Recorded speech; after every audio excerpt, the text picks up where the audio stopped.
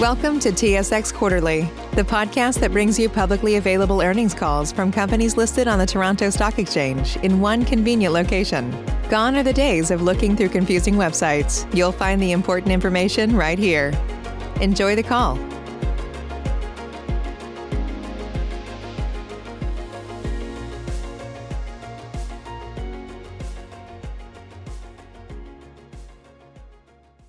Good morning, ladies and gentlemen, and thank you for standing by. Welcome to Genworth MI Canada Incorporated 2020 second quarter earnings conference call. At this time, all participants are in a listen-only mode. Following management's prepared remarks, we'll conduct a question and answer session, and instructions will be provided at that time. If anyone has any difficulties hearing the conference, please press star followed by digit 0 for operator assistance at any time. And I'd like to remind you also that this conference is being recorded. I'll now turn the conference over to your host, Mr. Aaron Williams, Vice President, Finance, Investor Relations. Mr. Williams, you may proceed. Thank you.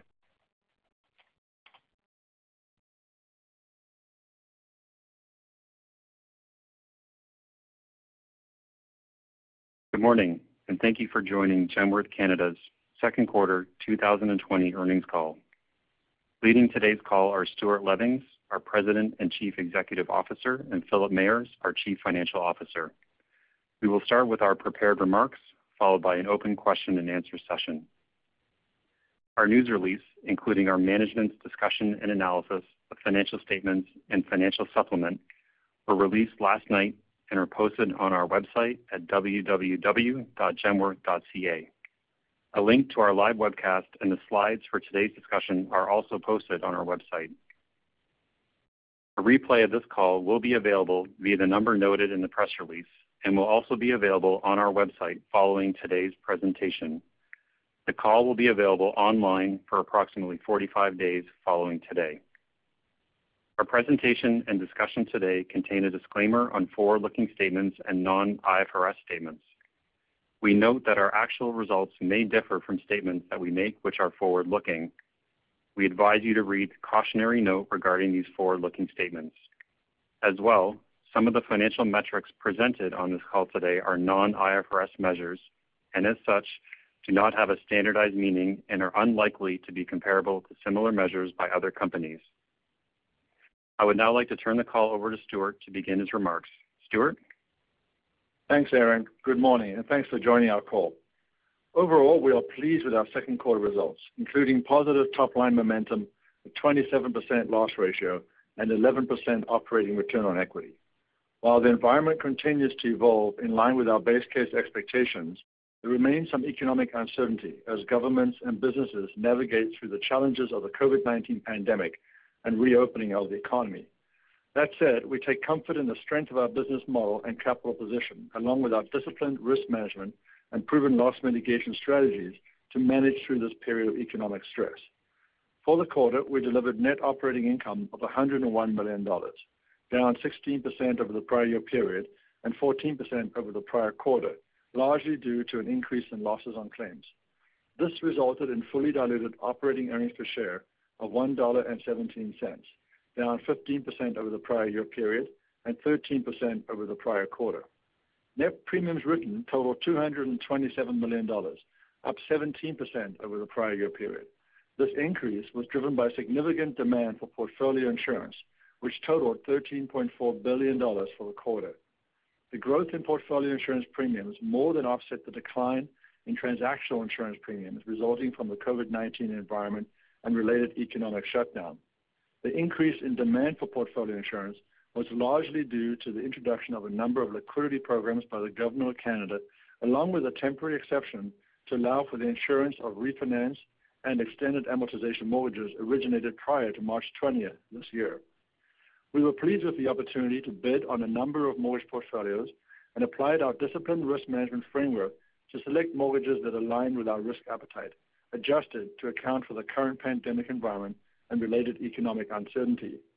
Our average portfolio insurance premium rate increased 12 basis points over the prior year as a result of shifts in portfolio mix as well as the inclusion of some refinance and extended amortization mortgages. While the transactional mortgage market slowed during April and May, as noted on our first quarter earnings call, We have seen a strong recovery in first-time home buyer activity in June and July, as buyers who remain confident about their employment status took advantage of very low interest rates to compete for entry-level homes in a more rational marketplace. In our view, this recovery reflects a degree of pent-up demand, essentially a delayed spring market, and therefore activity may taper off somewhat in the second half of the year. That said, we are very encouraged by the strength and quality of the recovery to date. Provided this trend continues, we should see a positive impact on new insurance written in the second half of the year. In addition, there has been a shift in the competitive landscape that will influence the size of our addressable market going forward. On June 4th, CMHC announced that effective July 1st, 2020, it would implement a number of product changes, effectively reducing the scope of mortgages on which it would be willing to provide default mortgage insurance. These changes include the elimination of any non-traditional sources of down payment, requiring mortgages to have a minimum credit score of 680 as compared to the premier minimum of 600 for LTVs greater than 80%, limiting the GDS ratio to 35% of annual income as compared to the premier limit of 39%, and limiting the TDS ratio to 42% of annual income as compared to the premier limit of 44%. Both the GDS and TDS ratios are calculated using the Bank of Canada qualifying rate, which was 4.94% as of June 30th, representing a buffer of approximately 200 to 250 basis points above the average contract rate for new insurance written in the second quarter of 2020. As noted in our press release on June 8th this year, we confirmed that we would not be making these changes to our eligible mortgage loan requirements. In our analysis of our current exposure to the announced changes and the relative performance of these loans, we determined that our risk management framework, dynamic underwriting policies, and current risk limits, together with ongoing monitoring of conditions and market developments, allow us to prudently adjudicate and manage our exposure to these loans. Non-traditional sources of down payment and loans with a maximum credit score below 680 represent a very small proportion of our in-force portfolio and within our risk appetite limits. The higher debt service ratio business represented approximately 30 to 35% of our second quarter new insurance written, driven by the prevailing compliance rate and concentration of these loans in economically diverse but more expensive urban areas, including Toronto and Vancouver. As a result of not making similar product changes, we believe we will likely see an increase in our market share over the next few quarters. Given the recent timing of these changes, it is too early to determine the long-term impact on transactional new insurance written. That said, these changes may help to offset any tapering of market demand in the second half of this year. In the month of July, our transactional mortgage insurance commitments increased by approximately 75% compared to the same month in 2019, reflecting both the strong housing recovery and the CMHC product changes. This has helped to close the gap resulting from the lower year-over-year volumes in April and May, driving our year-to-date commitment volumes slightly ahead of the prior year at the end of July. As a result, we have updated our outlook for total premiums written to be moderately higher than the prior year, with growth in both portfolio and transactional insurance volumes. While our loss ratio increased to 27% for the quarter, we are encouraged by the prudent and gradual reopening of provincial economies and the beginning of a job recovery. The loss ratio is largely influenced by our reserving approach, which includes an incurred but not reported amount to reflect losses embedded in the mortgage deferrals, given these loans are not in a delinquent status. The level of reported mortgage deferrals peaked in the high teens during the second quarter before declining to 13.7% by the end of June, in line with the level reported at the end of March. Provided the current economic trends continue, we expect the level of reported mortgage deferrals to decline over the second half of the year. Consistent with the first quarter, approximately 65% of these loans had an effective loan-to-value less than 80%, representing an equity buffer in the event they face ongoing income challenges. We continue to collaborate closely with our customers and other industry participants on the post-deferral loss mitigation strategy to implement a number of measures aimed at reducing the potential for mortgage delinquencies from this population. We remain confident that the vast majority will resume mortgage payments at the end of the deferral period. Based on this, along with the current economic trends, we are lowering the top end of our full-year estimated loss ratio range by 5 points to 25 to 35% for 2020. We ended the quarter with an estimated MICAT ratio of 169%, 4 points above the upper end of our targeted operating range. As noted during our first quarter call, capital redeployment is on hold for the remainder of this year outside of ordinary dividends as we continue to assess the economic environment and our revised top-line capital requirements. Our book value at $41.97 per share is up 6% over the prior quarter, driven by ongoing profitability. With that, I'll turn it over to Phil for a deeper look at our financial results. Thanks, Stuart, and good morning. We've seen the emergence of several important developments and trends in the second quarter as discussed by Stuart.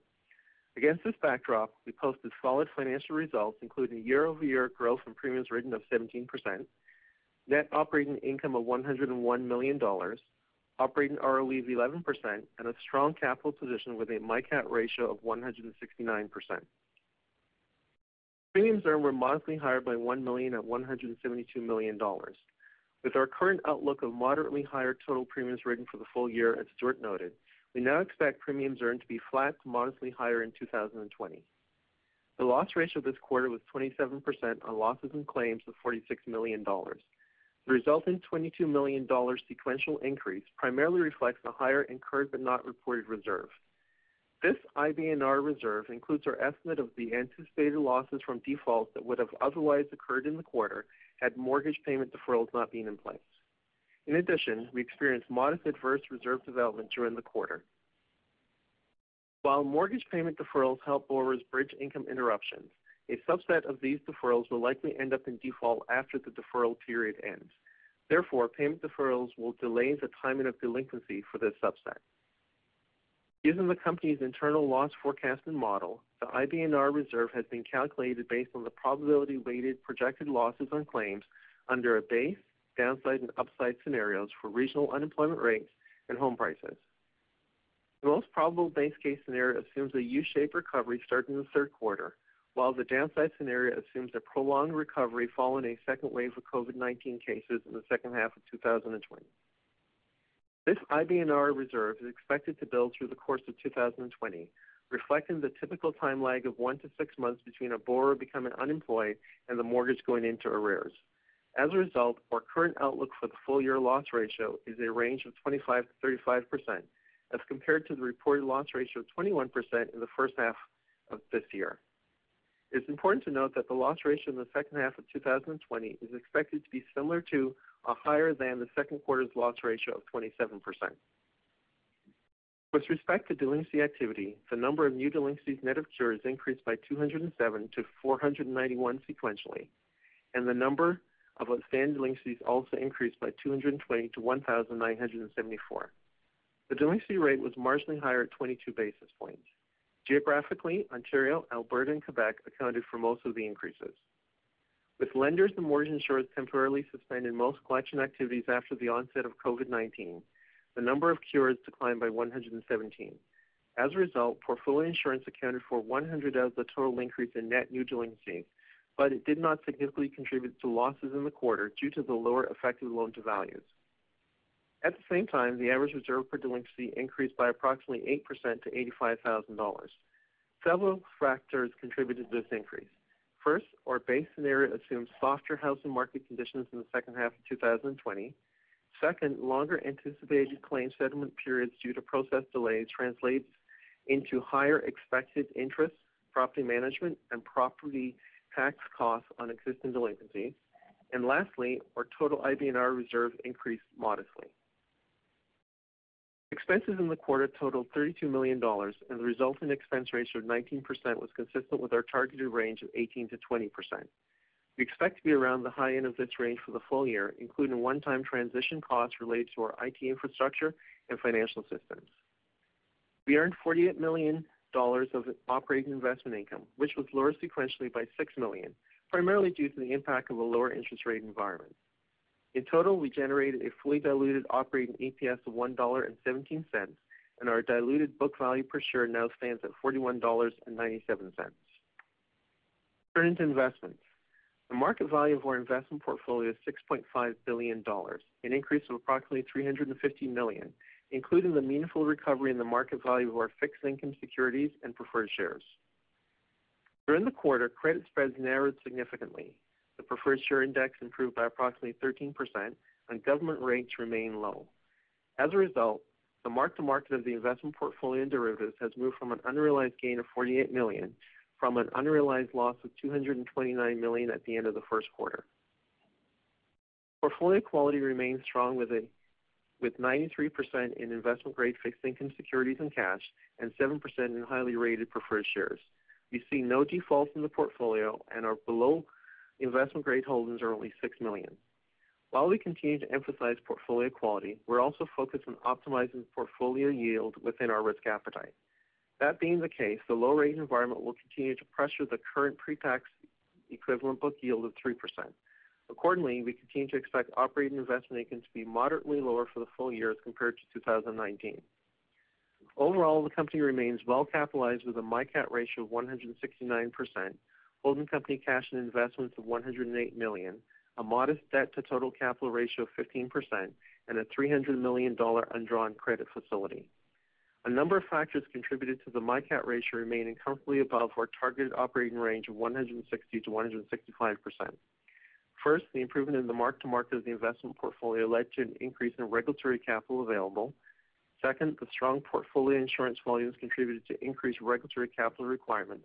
And lastly, the capital runoff from the aging of the 2018 and prior books, especially the larger 2015 and 2016 books, partially offset the increase in capital required.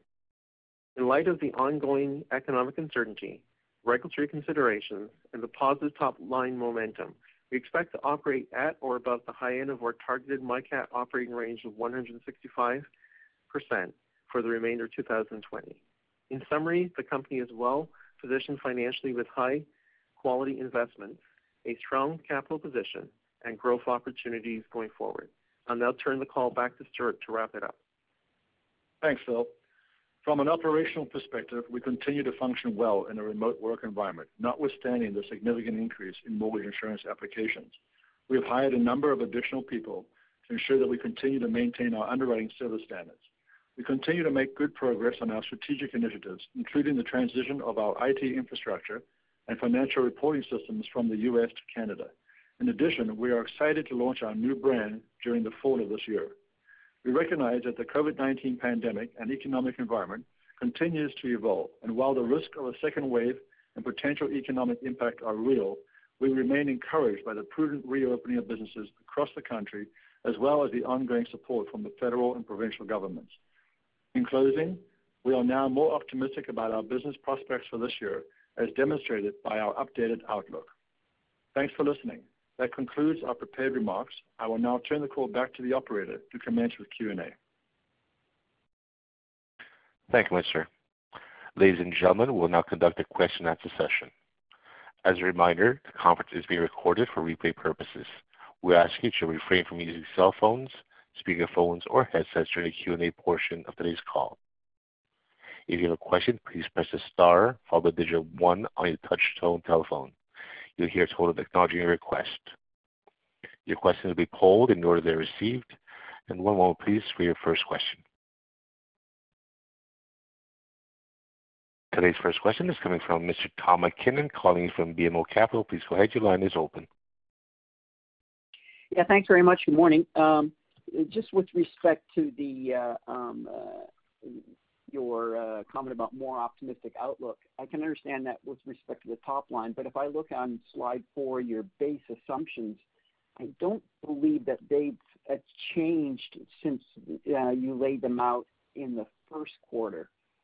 If they have, can you point really to which one it was that's changed? The housing market doesn't look like your assumption on that has changed, nor unemployment rate, nor the GDP. So maybe you can tell us what, in terms of the economic environment, you're actually more optimistic about, and following on, did your loss ratio assumption change for 2020 simply because you had a better Q2 than what was anticipated?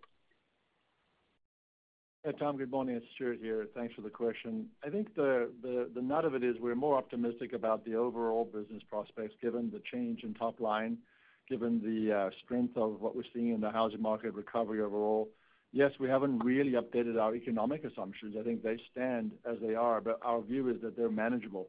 And when you look at our loss ratio guidance, we do think that's a fairly strong outcome, even if you consider where the economy is, where it's gone, and what the pandemic has done to get through this year with a 25 to 35% loss ratio. We feel is pretty good. The reason we did bring it down a bit from the top end is the fact that we are now here in early August, and we have seen continued recovery, ongoing job recovery, and business reopening. So we feel more confident about the trajectory for this year. We're still of the view that losses and loss ratios typically peak about a year or two after the economic shock. So we still think 2021 will have a higher loss ratio. At this point, we're not going to speculate on what that'll be, but we'll give that guidance closer to the end of this year. But for sure, we feel more positive about the path of 2020 than we did back in the first quarter. Thanks. And just as a follow-on, some of the banks had pushed their deferral deadline out to September 30th. And what happens if we had a further push out in terms of the mortgage deferral deadline? Would that change your IBNR? How would that look?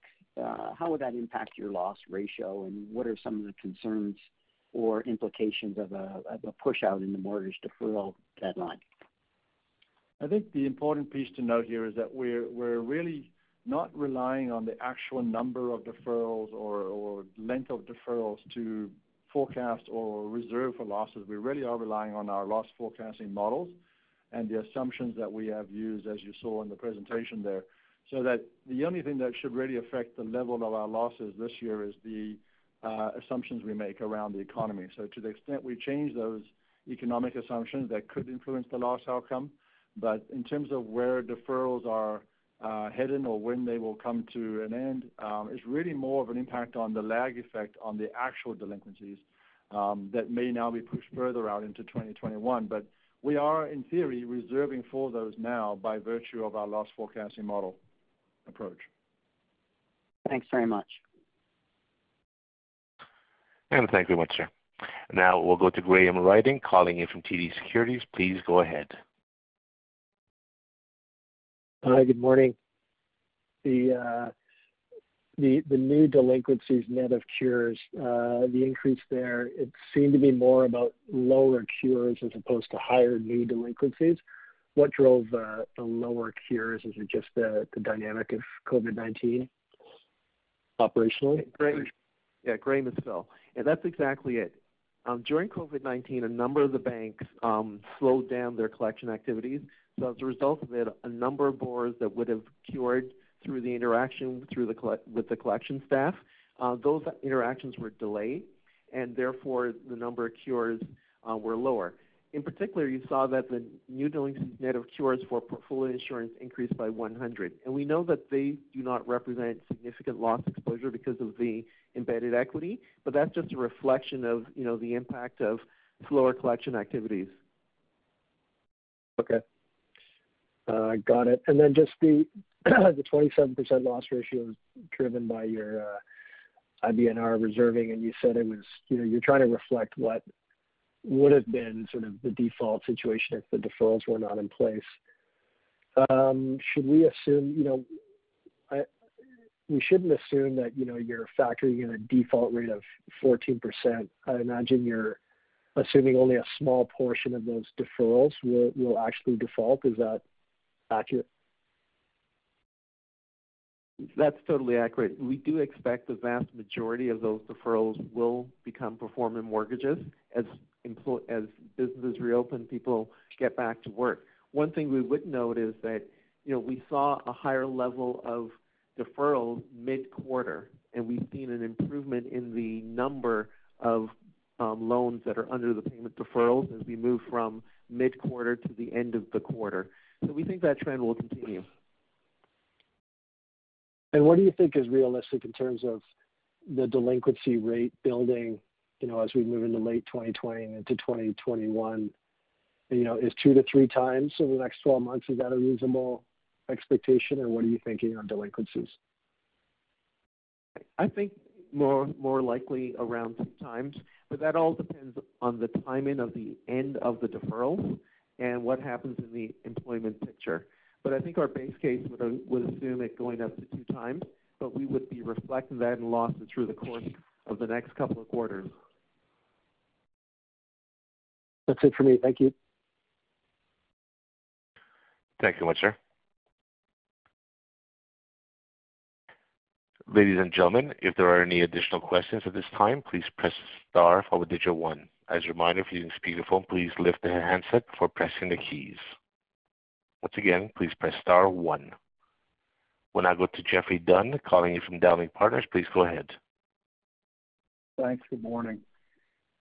Phil, I wanted to understand a little bit more about the reserving mechanics.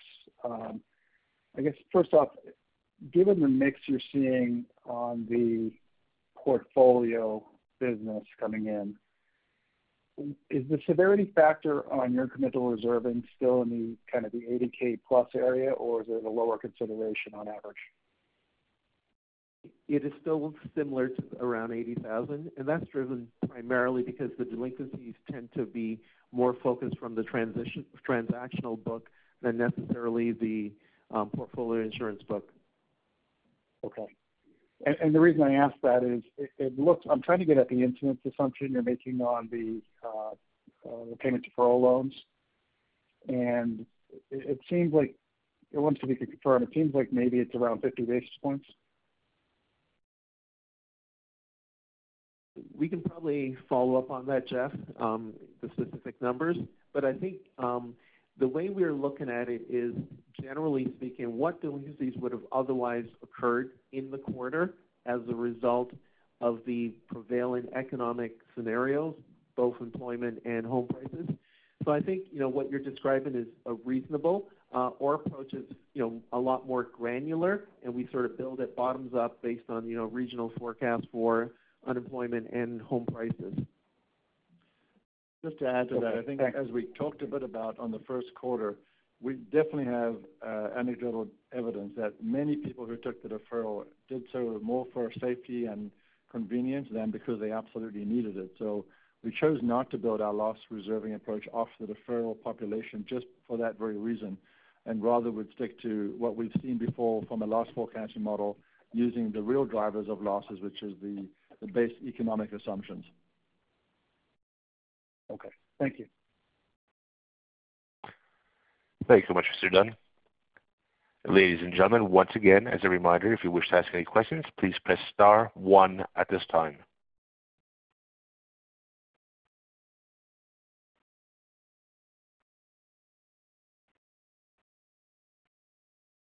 Since there are no further questions, I turn the conference back over to Mr. Lettings.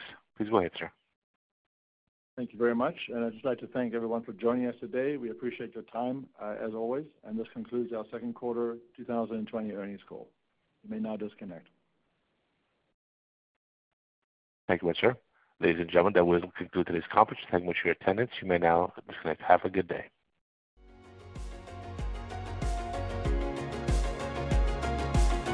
Thank you for listening to TSX Quarterly. If you enjoyed the cast, remember to leave a good rating. And remember, for any additional inquiries, please consult the company's investor relations section on their website. See you next time.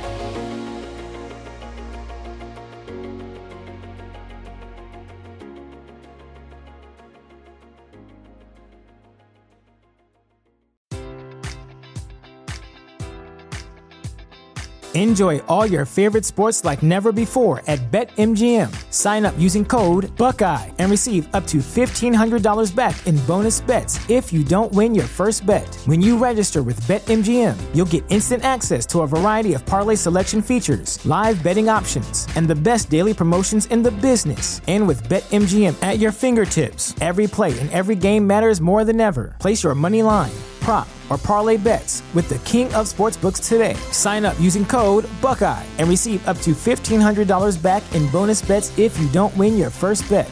BetMGM and GameSense remind you to play responsibly. 21 plus and present in Ohio, subject to eligibility requirements. Rewards are non-withdrawable bonus bets that expire in 7 days. Gambling problem? Call 1-800-GAMBLER. In partnership with MGM Northfield Park.